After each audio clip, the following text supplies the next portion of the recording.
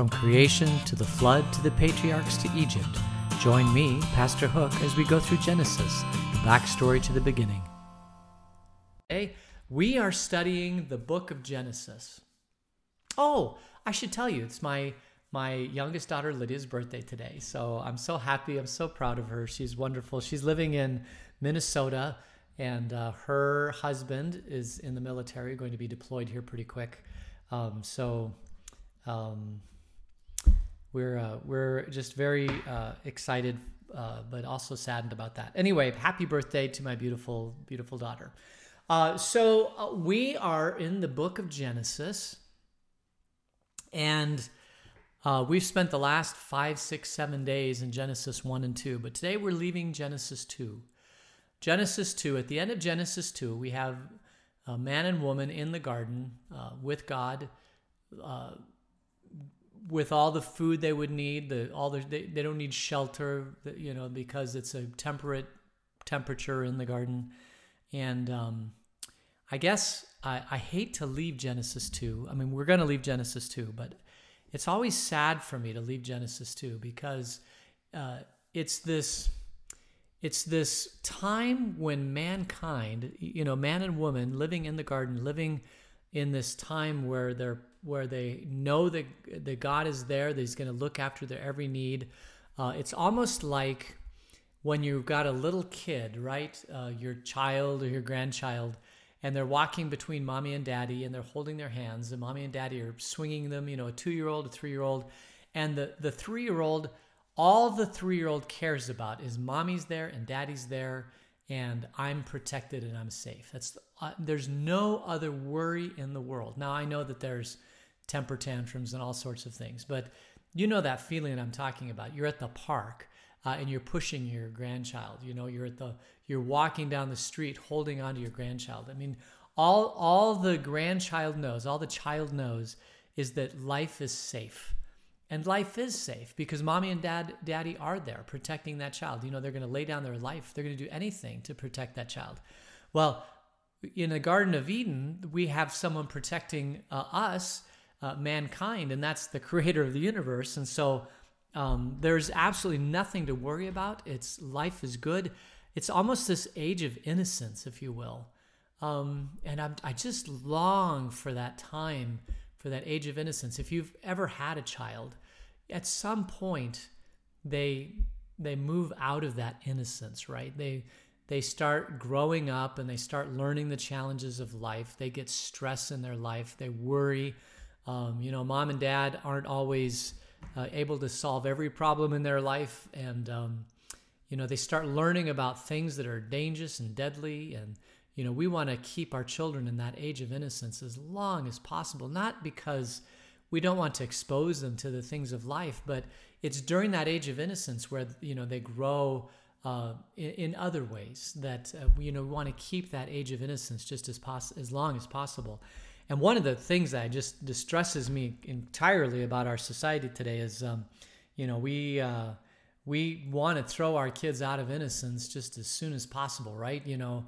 Some of the stuff that they teach in our school systems around the world. I mean, we want to expose them to as much stuff, and to get that innocence because, innocence is silly, right? But I kind of miss innocence. I think there's just something sweet and pure and wholesome about that time of innocence. Any child that any child that's in that age of innocence is just a pleasure to watch.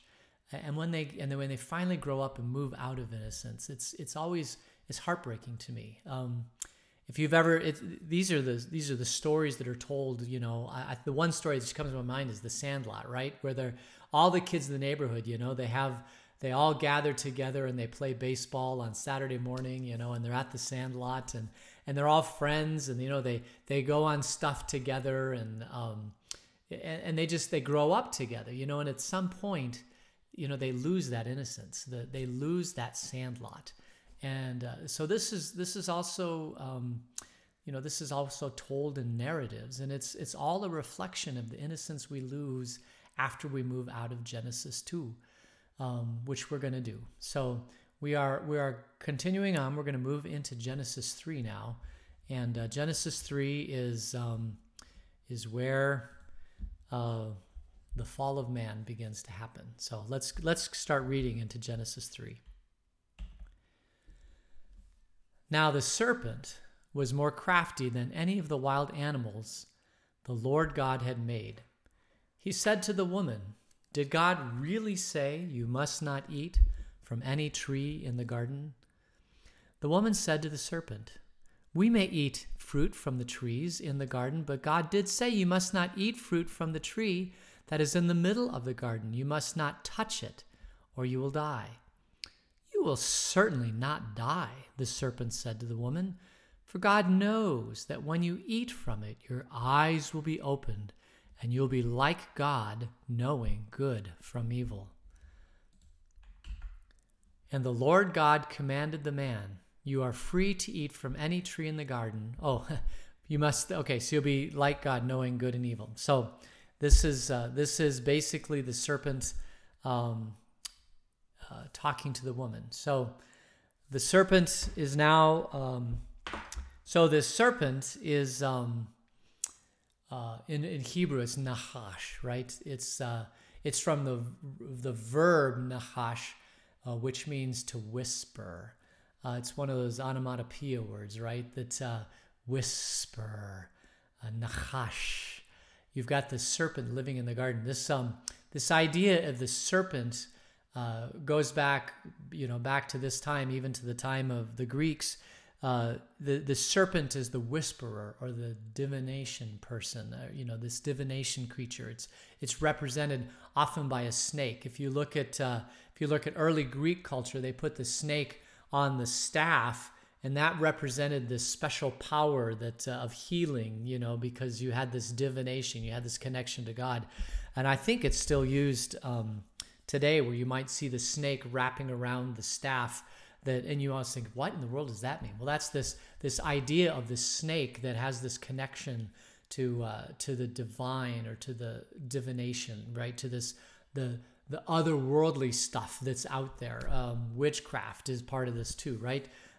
It's a connection to that other power that you can't see, you can't touch, but it's out there.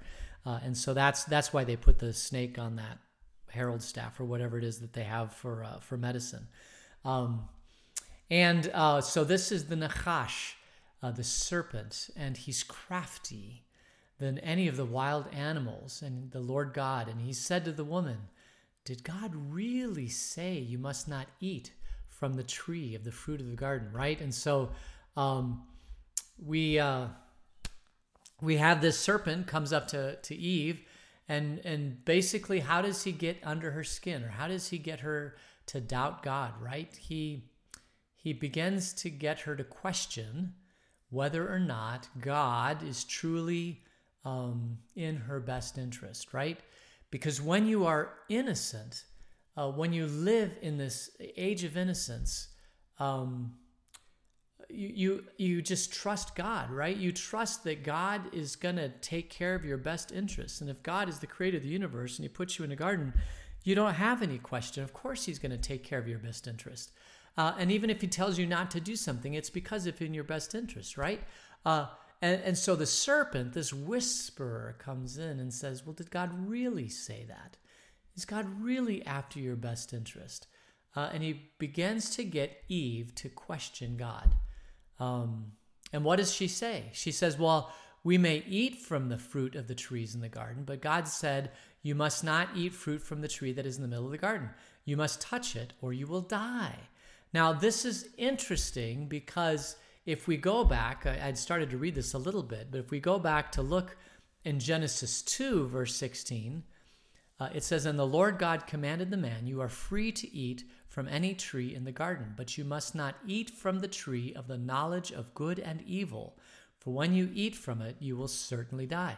Now, what's interesting here is it doesn't say that you can't touch the fruit, right? God said you can't eat the fruit. That's what he told Adam. Now remember, that happened before Eve came on the scene. And so God told Adam, do not eat the fruit. But when God told Eve not to eat the fruit, he put one more restriction on there. He says you can't touch it. Now, there was no prohibition to touching the fruit, but Eve wanted to protect, or Adam wanted to protect Eve, and so what does he do? He says, not only can you not eat it, but you can't even touch it. And this is a principle that happens over and over and over again throughout history. And it's this principle of adding layers and more layers of restrictions to try to protect from the original restriction. The original, I guess, command by God, if you go back to the beginning, right? There's not even a 10 commandments yet, but we know that the 2 commandments are you've got to love God, you've got to love your neighbor. And the reason why you have to love God and love your neighbor is because we are created as social beings with a spirit. And because we're created as social beings with a spirit, we are not complete unless we love God. We are not complete unless we love our neighbor. Those are things that we need to do in order to be complete human beings. Those laws aren't because God doesn't love us. Those laws are there because God does love us. And so even though it's not explicitly here, we can see throughout Genesis about loving God and loving our neighbor. And but what happens over time is that more restrictions are put on the commandments, on those laws. Eventually it becomes the 10 commandments. Eventually it becomes over 600 laws, right? But it's all layers upon layers upon layers to protect us from the root law. And the root law is basically this: don't eat from that tree, because then you will lose this age of innocence. You'll lose this connection you have to the creator of the universe. This age of innocence where I just love God. I love God. That kind of goes away. It's interesting. They're eventually, we're going to see, they're going to be kicked out of the garden. And of course they lose their innocence. Now they have to fight and they have to work, and all the struggles that we have in the world today are all because of this. And we blame Adam and Eve, but you got to ask yourself, why did God put that tree in the garden? And did God know that at some point that they would eat from that tree? And the answer is, of course, yes, because God knows everything. He knows that at some point they will lose their innocence and they're going to have to struggle in life. But the thing that I want you to just consider before we move on is after they're kicked out of the garden, what changes, right? I mean, does God still love them? The answer is yes. Does God still provide for them? And the answer is yes. Is life hard? And the answer is yes, but God still loves them and God still provides for them. And really, Adam and Eve might sit down at some point and just reflect upon the fact that God is still there and God still loves them. God still cares for them. And in a way, we are still the same way, right? We have all the struggles and the trials and the temptations and the pains and the sufferings of life, but God's still there. God still loves us. God still cares for us. And if we sit down in a garden and we spend time with God, just reflecting in His presence, we can understand that God is still there with us and that He still loves us and He still cares for us. There's no thing on what Romans 8:38-39, neither life nor death, neither angels nor principalities, things past, things present, nor any other created thing can ever separate us from His love. I mean, we're still there with His love, which is just a phenomenal thing, right? So, so Adam says to Eve, do not eat and do not touch. And so he places a little bit of a higher burden on Eve to try to protect her, so that she has this extra protection from not doing the real thing, which is eating from the fruit from the tree of knowledge, right? But Eve does eat from the tree of knowledge, and so it begins, right? And she begins to doubt. Adam and Eve then begin to doubt. Does God really love them, right? Are the rules that God places in our life really good rules, right? This is the root of all sin.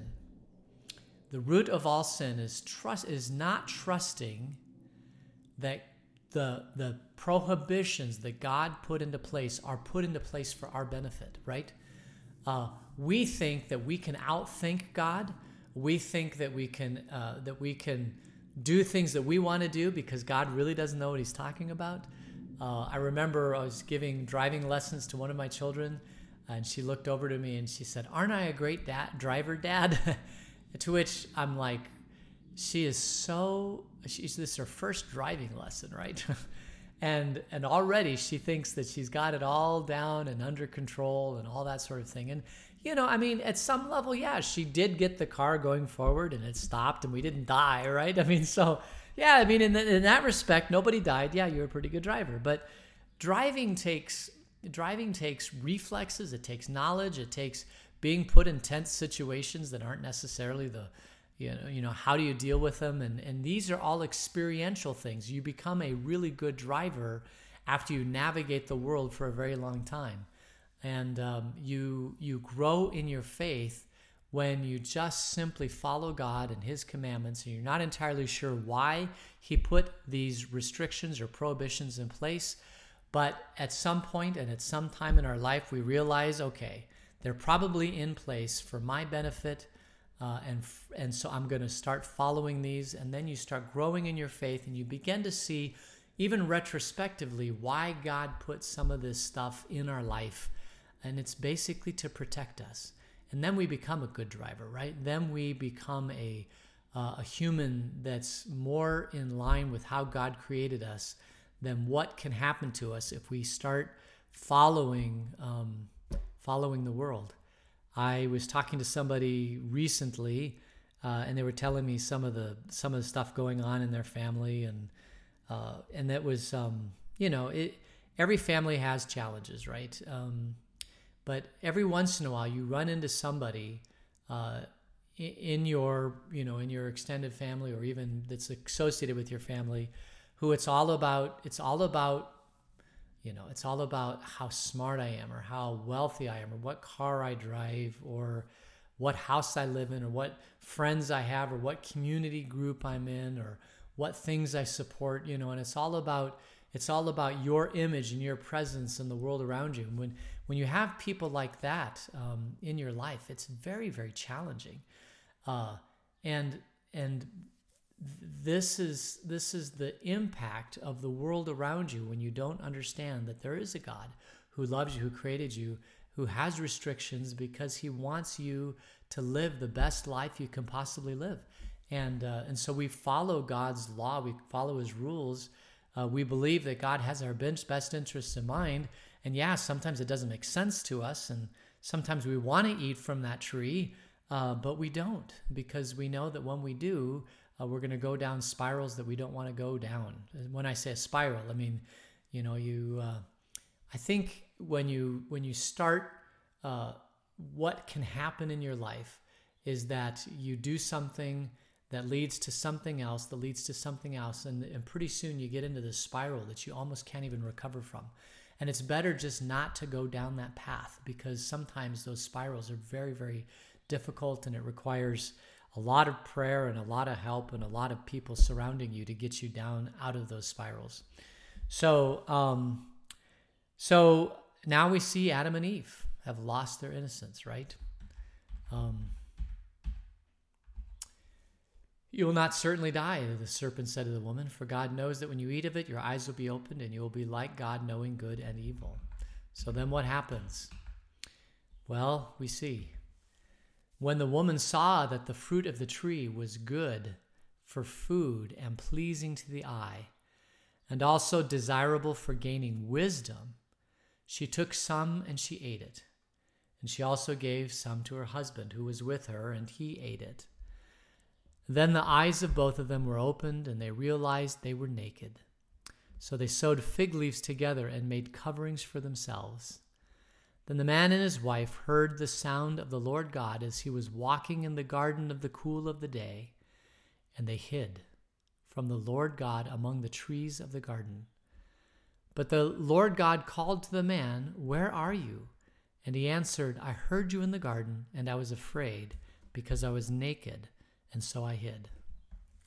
So this is the fall, right? This is at the point where all of our pain and suffering, all of our trials, all our tribulations, it all goes back to this point.